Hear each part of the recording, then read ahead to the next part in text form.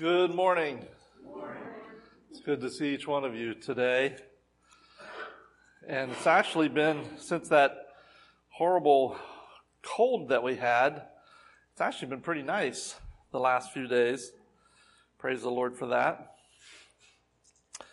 How many of you are continuing to read? Praise the Lord. We got quite a few people out here that are doing the year reading that we have tried to do as a whole congregation, and I'm glad to see that. You know, I'm trying to keep up with it as well, along with the other passages of Scripture that I do with my discipleship partner. And so I think it's really good. I think it's building towards a foundation that is in Christ Jesus is what we want. And today I really want to get pretty deep theologically with you. It amazes me, it just amazes me by all the lessons that we can learn from children's fairy tales. Absolutely amazes me. There's a story that's probably one of my favorites, and I think I want to share it with you this morning. It's the story of the Three Little Pigs. Once upon a time, there was a mother pig with three little pigs. When it was time for the little pigs to live on their own, their mother told them, whatever you do the best that you can. The first little pig built a house out of straw. It wasn't very strong, but it was quick to build, and the little pig could spend more time playing. And so he was happy that he could do that. The second little pig built a house out of sticks, and also it wasn't very strong, but it was quick to build, and the little pig could spend more time playing. So he too was also very happy. The third little pig built his house out of bricks. He remembered his mother's words and worked hard to build the best house that he could. The brick house was strong and sturdy, and the third little pig was very, very pleased with what he built. One day, though, folks, this big bad wolf came upon the first little pig's house of straw. And the wolf knocked on the door and he said, little pig, let me come in." And the little pig replied, "Not by the hair of my chinny chin chin." And so the big bad wolf, he huffed and he puffed and he blew the house in. And the little pig ran all the way to his brother's house of sticks. So the next day, the big bad wolf came upon the second little pig's house of sticks. The wolf knocked on the door and said, little pig, let me come in." And the second little pig replied, "Not by the hair of my chinny chin chin." The big bad wolf huffed and he puffed and he blew the house in. And the two little pigs ran all the way to their brother's house of bricks. The next day, the big bad wolf came upon the third little pig's house of bricks. The wolf knocked on the door and he said, little pig, let me come in." The third little pig replied, "That is right, not by the hair of my chinny chin chin." And the big bad wolf, he huffed and he puffed and he huffed and he puffed, and again, he huffed and he puffed again. But he couldn't blow down that brick house. The wolf saw there was a chimney, and so he climbed up onto the roof to try to get in to the house. The little pigs quickly lit a fire in the fireplace, and they put this kettle of boiling water in the fireplace. And the wolf climbed down the chimney and splash, he fell right into the kettle. And the wolf sprang out of that hot water and he ran away as fast as he could. And that was the end of the little pig's trouble with the big, bad wolf. I wasn't really kidding. I was just joking with you. I said I was going to get theologically deep with you today. No, there are a lot of lessons that we can learn from stories like that. A lot of lessons. I want to ask you a question. What is a parable? What is a parable? Come on, someone's got to have an answer to that. What is? Okay, that's the definition that we've always been given. It's an earthly story with a heavenly meaning. So for the next 6 weeks, we are going to look at stories that Jesus told in parables. And we're going to begin today with one of those stories. And I've entitled this, Tell Me Another Story, Jesus. I love it when Jesus tells stories. You know, the Leaning Tower of Pisa is one of the most famous structures in the world. Absolutely is. And it's not because of its gently rising series of arches, but it's because of its legendary what? Tilt. That's right, it's leaning. That's why they call it the Leaning Tower of Pisa. Construction began on this historic tower around 1173, about 850 years ago, and lasted for nearly 2 centuries.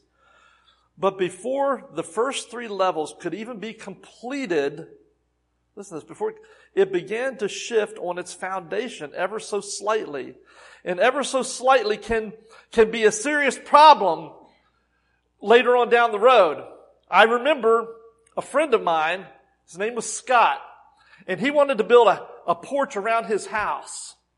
And it was going to be a beautiful porch. But at this one end, he was an inch off. At the other end, he was 7 inches off. That's how important it is when you're building a foundation to make sure that you're right on. So gradually, leaning further and further over the centuries, it's now heralded as the most lopsided structure in the world.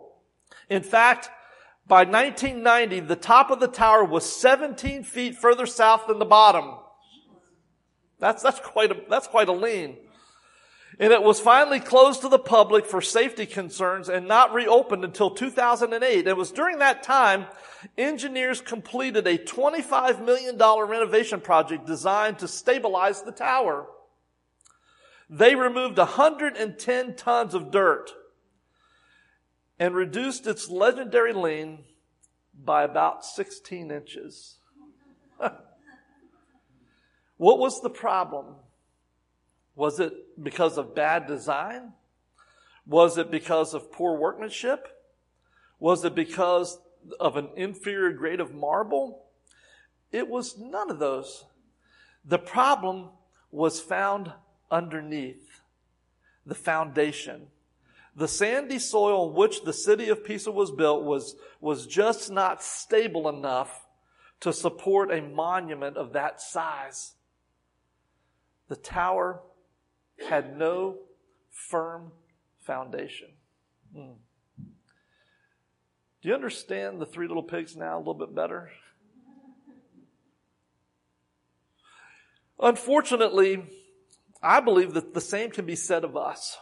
Absolutely can be said of us. You know, as Jesus brought his renowned Sermon on the Mount to a close, he ended with this small parable, and I'm going to read that with you this morning. It's an illustration on a big topic about foundations. And so if you've got your Bibles and you want to turn to Matthew, we're going to look at Matthew chapter 7. We're going to look at verses 24 through 27. And this is what it says. It says, "Therefore, everyone who hears these words of mine and puts them into practice is like a wise man who built his house on the rock. The rain came down and the streams rose and the winds blew and beat against the house, and yet it did not fall, because it had its foundation on the rock. But everyone who hears these words of mine and does not put them into practice is like a foolish man who built his house on sand. The rain came down and the streams rose and the winds blew and beat against the house, and it fell with a great crash." Wow.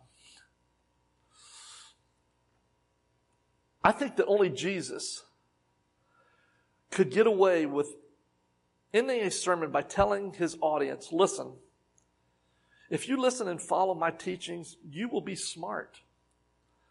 And if you don't, well, you won't be so smart. But that's essentially what he's saying. In the analogy, Jesus, he uses these three powerful images that tell the story that I think are worth meditating on today. The first one is this.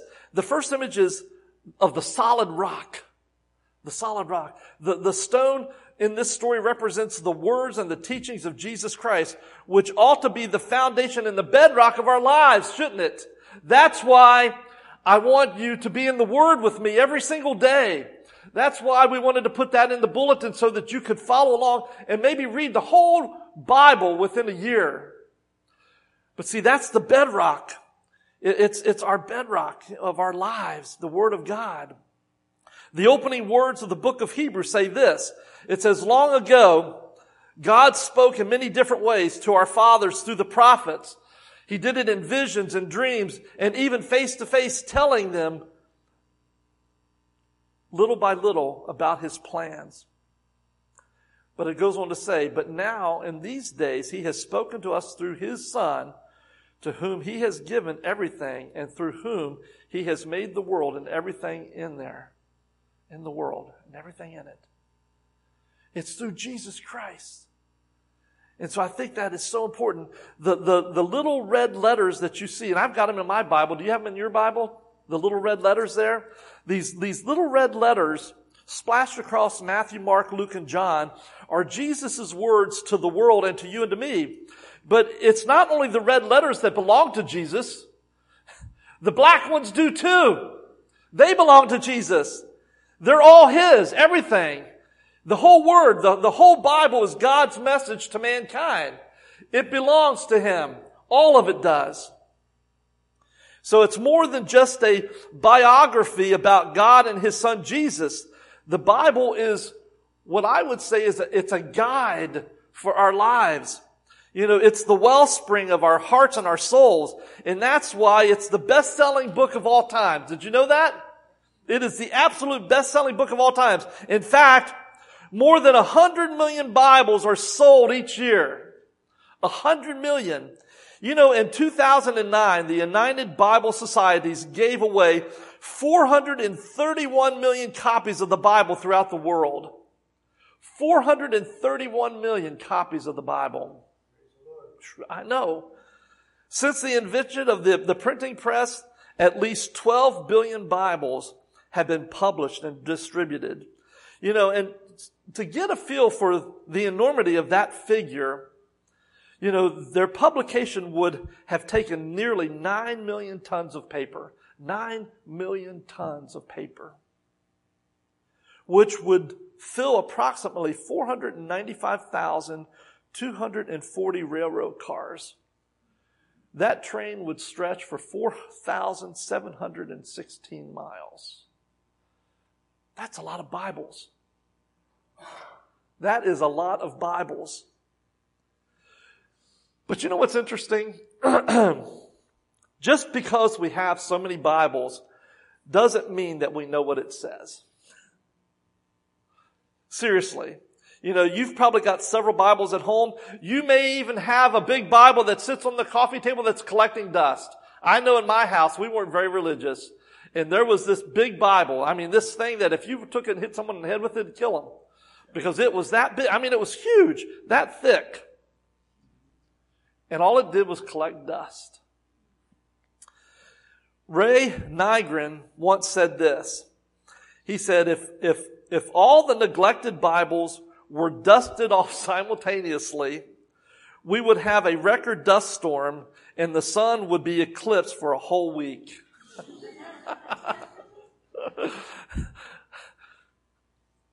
In 2002, the Barna Research Group conducted a survey of what they called self-identified Christians, people who identified themselves as Christians. And here's what they found about their knowledge of the Bible. Did you know that 48% could not name the four Gospels? Can you? Can you name the four Gospels? Name them. Thank you. Good. Okay. 52% cannot identify more than 2 or 3 of Jesus' disciples, Jesus' apostles. Can anybody name 3 of them? Peter, James, and John. Who are some of the other ones? We had Andrew, and Philip, and Bartholomew, and Matthew, and Thomas, and James the son of Alphaeus, and Simon, and Judas, son of James, and then Judas Iscariot. You know, there were more than 12 apostles, right? You know, there was one more added to that after Judas killed himself. And who was he? It was Matthias. And then there was one abnormally born, so there really could be 13, and that was who? Paul, that's right. 60% of American Christians, can't name even 5 of the 10 commandments. Whew. That's a harder one. No other gods before me, no idols. Do not take the Lord's name in vain. Keep the Sabbath holy. Honor your father and mother. Do not murder. Do not commit adultery. Do not steal. Do not give false testimony against your neighbor, and do not covet. Wow. 61% of American Christians think that the Sermon on the Mount was preached by Billy Graham. That he was the one that owned that. He's the one that started that. 61% of American people, Christians, believe that the Sermon on the Mount was preached by Billy Graham. George Barna Group concluded this, that Americans revere the Bible, but by and large, they don't know what it says. So what does that say about us? Which I think makes a lot of us like the drunken guy. I don't mean to compare you to the drunken guy, but it's just an illustration. But which I think makes us a lot like the drunken guy who was spotted by the police officer looking for something. The drunk was down on his hands and knees and explained in slur speech to the police officer that he was looking for his wallet. And the police officer inquired, well, where did you lose it? And the drunk motioned with his hand as he replied, about a half a block down that way. Confused and amused, the police officer asked, well, why are you searching here then? And the drunk replied, well, there's no street light down there, but there's a street light up here.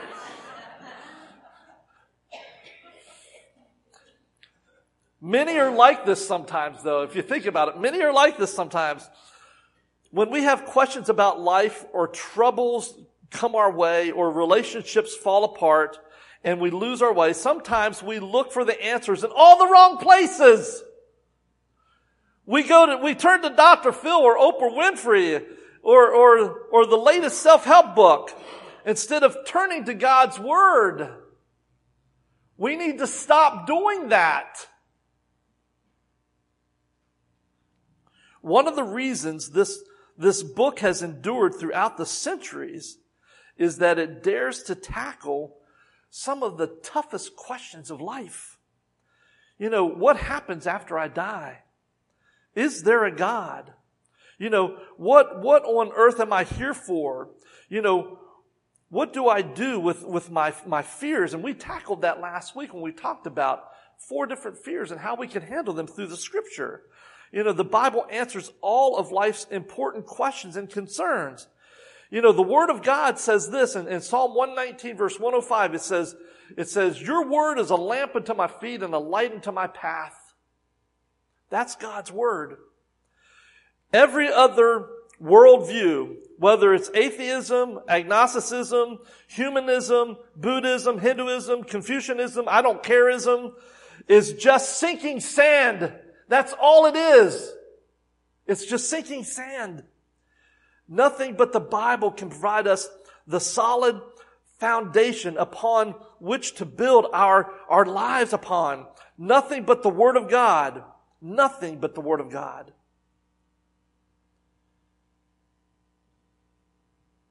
And I think it's so important. I think that's what got the first and the second little pigs into trouble. They built upon the wrong foundation. That's what they did. They built upon the wrong. But we can't build on it if we don't know what it says. Nothing but the Word of God. But did you hear what I just said there? We can't build on it if we don't know what it says. That's why we have to be in the Word. This brings us to the second image or this picture in this parable, and that's the structure. That's the building. The structure of the house represents what we build our lives with. You know, all of us are building something. We're either building a career or a reputation or a family or a legacy or a life. And the question is, what kind of life are you building? Seriously, what kind of life are you building? Have any of you come close to death? Have any of you come close to that? You know, when you're in that situation, it makes you think a lot more about the foundation, doesn't it? You know, Sarah and I were talking about that just a little bit a while ago, and we were talking about the idea of our own children. And, you know, when you're younger, you don't think about those kinds of things because you've got it all ahead of you. But guys, we don't even know if we have tomorrow or the rest of the day. So it's important to know what structure, what foundation you're building upon. Notice Jesus didn't say in verse 24 there of Matthew chapter 7, He didn't say, anyone who listens to my teachings is wise. He doesn't say that. Rather, He says, therefore, anyone who hears these words of mine and puts them into practice is like a wise man who built his house upon the rock. You know, I wonder if Jesus' little brother, James, was in the audience that day because decades later, absolutely decades later, James, his brother, Jesus' brother, James, kind of reiterated this point in this parable. Here's what he said.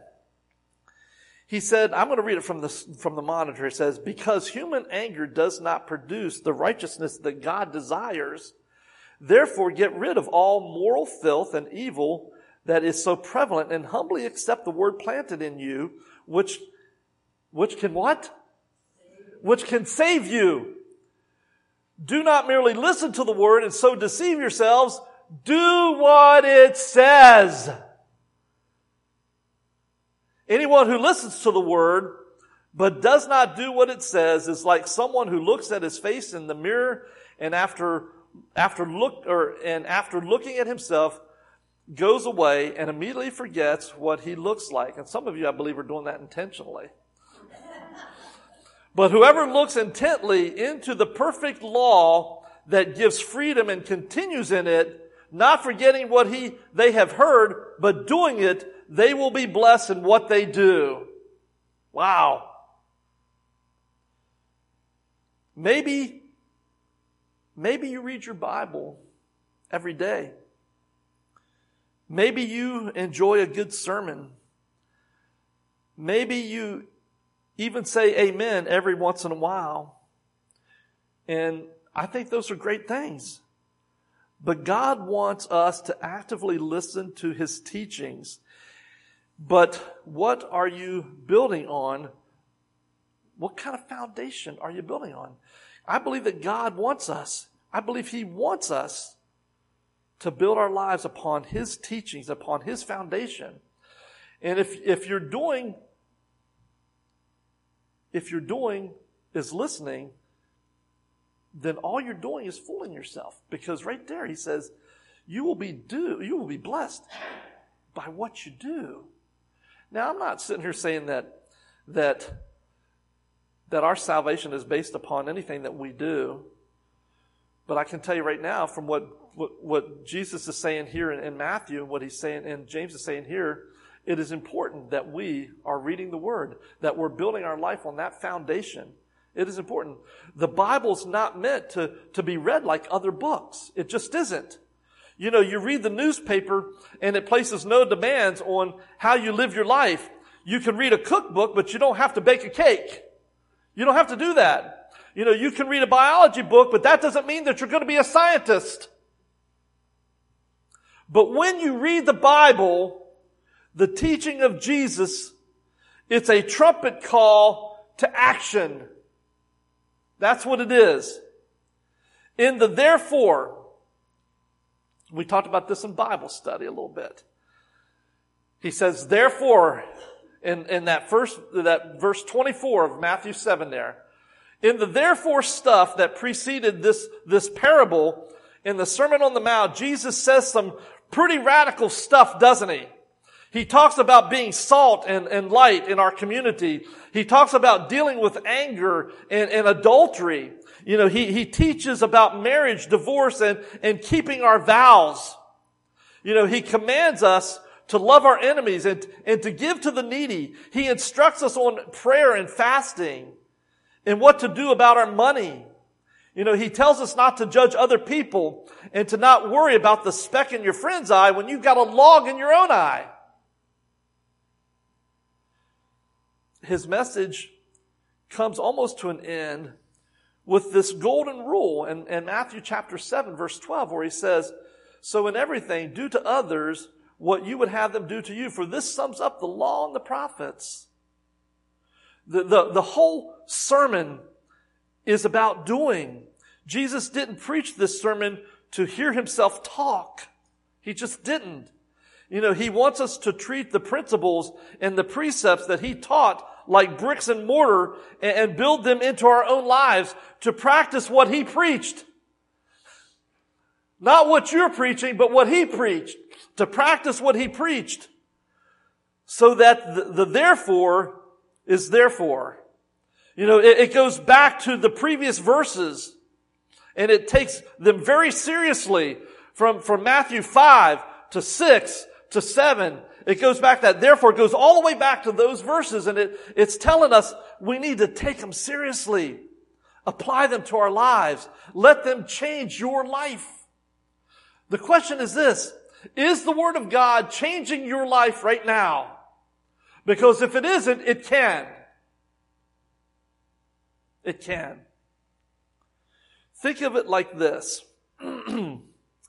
If you wanted to be a hockey player, which I don't know why you would, but if you wanted to be a hockey player, you might read a book or two about the game of hockey.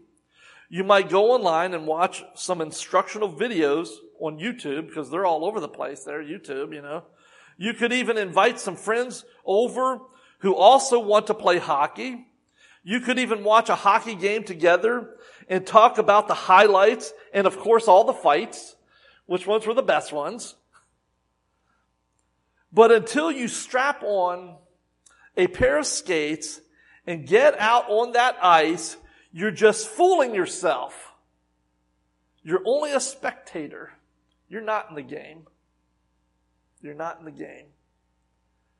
So the stone represents the teachings of Jesus. The structure represents the actions and the application of his teaching.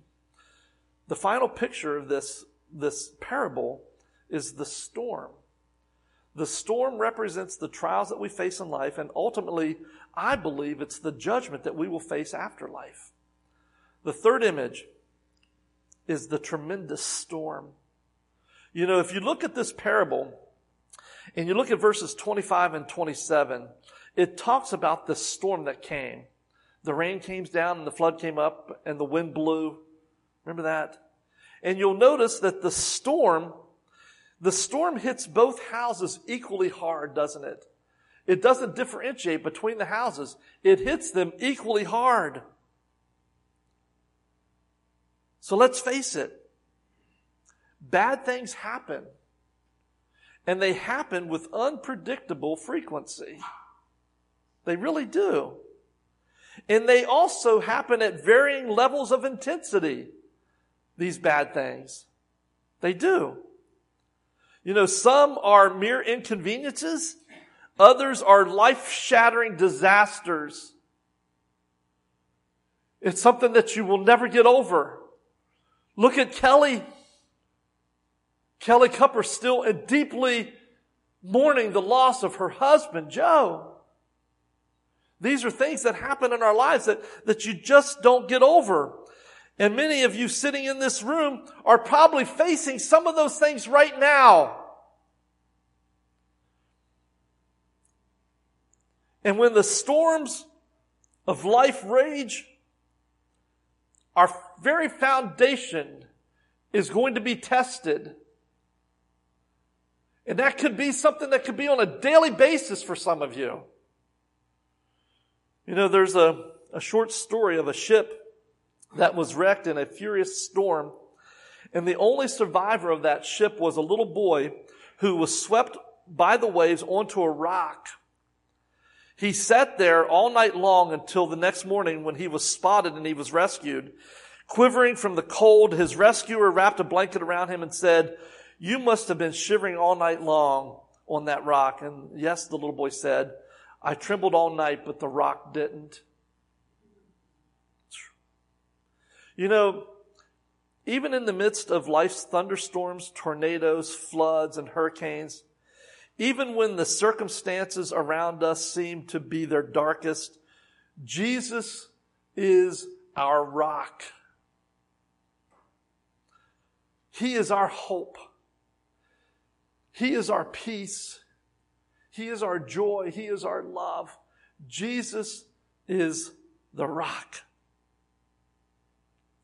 He is our firm foundation, and He will never tremble, and He will never move. He's not like that soil under the Leaning Tower of Pisa. He is the strong tower. He is the firm foundation. When the bill collectors are knocking at the door, when family members are in the hospital, when the doctor gives us the worst possible news, we can surrender to the torrents of waves and be swallowed up by the sea, or we can cling to Jesus, trusting Him to see us through it all. The main thing is what do you want to do? It comes down to us making that decision. And as I read this parable, I think that Jesus had far more devastating storm in mind than those that we encounter in life. I think what Paul is saying here, you know, Paul comes back and I think he has a little something to say about what Jesus was saying right here. Notice in 1 Corinthians chapter 3, verses 9 through 15, he says this, "For we are co-workers in God's service. You are God's field. You're God's building." Notice he says, he calls us that. He calls us, we are God's building. "By the grace God has given me, I laid a foundation as a wise builder, and someone else is building on it. But each one should build with care. For no one can lay any foundation other than the one already laid, which is Jesus Christ. If anyone builds on this foundation using gold, silver, costly stones, wood, hay, or straw, their work will be shown for what it is, because the day will bring it to light. It will be revealed with fire, and the fire will test the quality of each person's work. If what has been built survives, the builder will receive a reward. If it is burned up, the builder will suffer loss, but yet will be saved, even though only as one escaping the flames." Paul describes it as a fire. Jesus describes it as rains and floods and winds. But I think they were both talking about the same day. And that is the day that we have to stand before the Lord, the day of judgment. You know, Paul wrote about believers who built their lives on the Lord, some with precious metals and others with cheap materials. But all of them built on the right foundation. They all built on the right foundation. And so all of them were saved on the day of judgment. But Jesus talked about those who foolishly built on this faulty foundation. It was a faulty foundation. And remember the song, don't you? How it goes? The rains came down and the floods came up. The rains came down and the floods came up. The rains came down and the floods came up, and the house on the sand went whoopee! No, it went splat! That's what it did. We've all seen footage of tornado-ravaged towns or tsunamis that have wiped out coastal villages. I mean, they're devastating, leveling everything in its path. That, Jesus says, is what awaits those who foolishly ignore Him. That's what He tells us. When judgment comes, and I'm telling you folks, it will come, maybe not in our lifetime, but it's going to come. If you haven't built your life on the firm foundation, on Jesus and His teachings, then everything that you have built and everything that you are will be utterly demolished, destroyed, finished. Building your life on the Lord Jesus Christ is the only way to weather the storm. It doesn't get much clearer than what John tells us in 1 John chapter 5, verses 11 and 12. And this is the testimony. God has given us eternal life, and this life is in His Son. Whoever has the Son has life. Whoever does not have the Son does not have life. And He's talking about eternal life there. It doesn't get any clearer than that.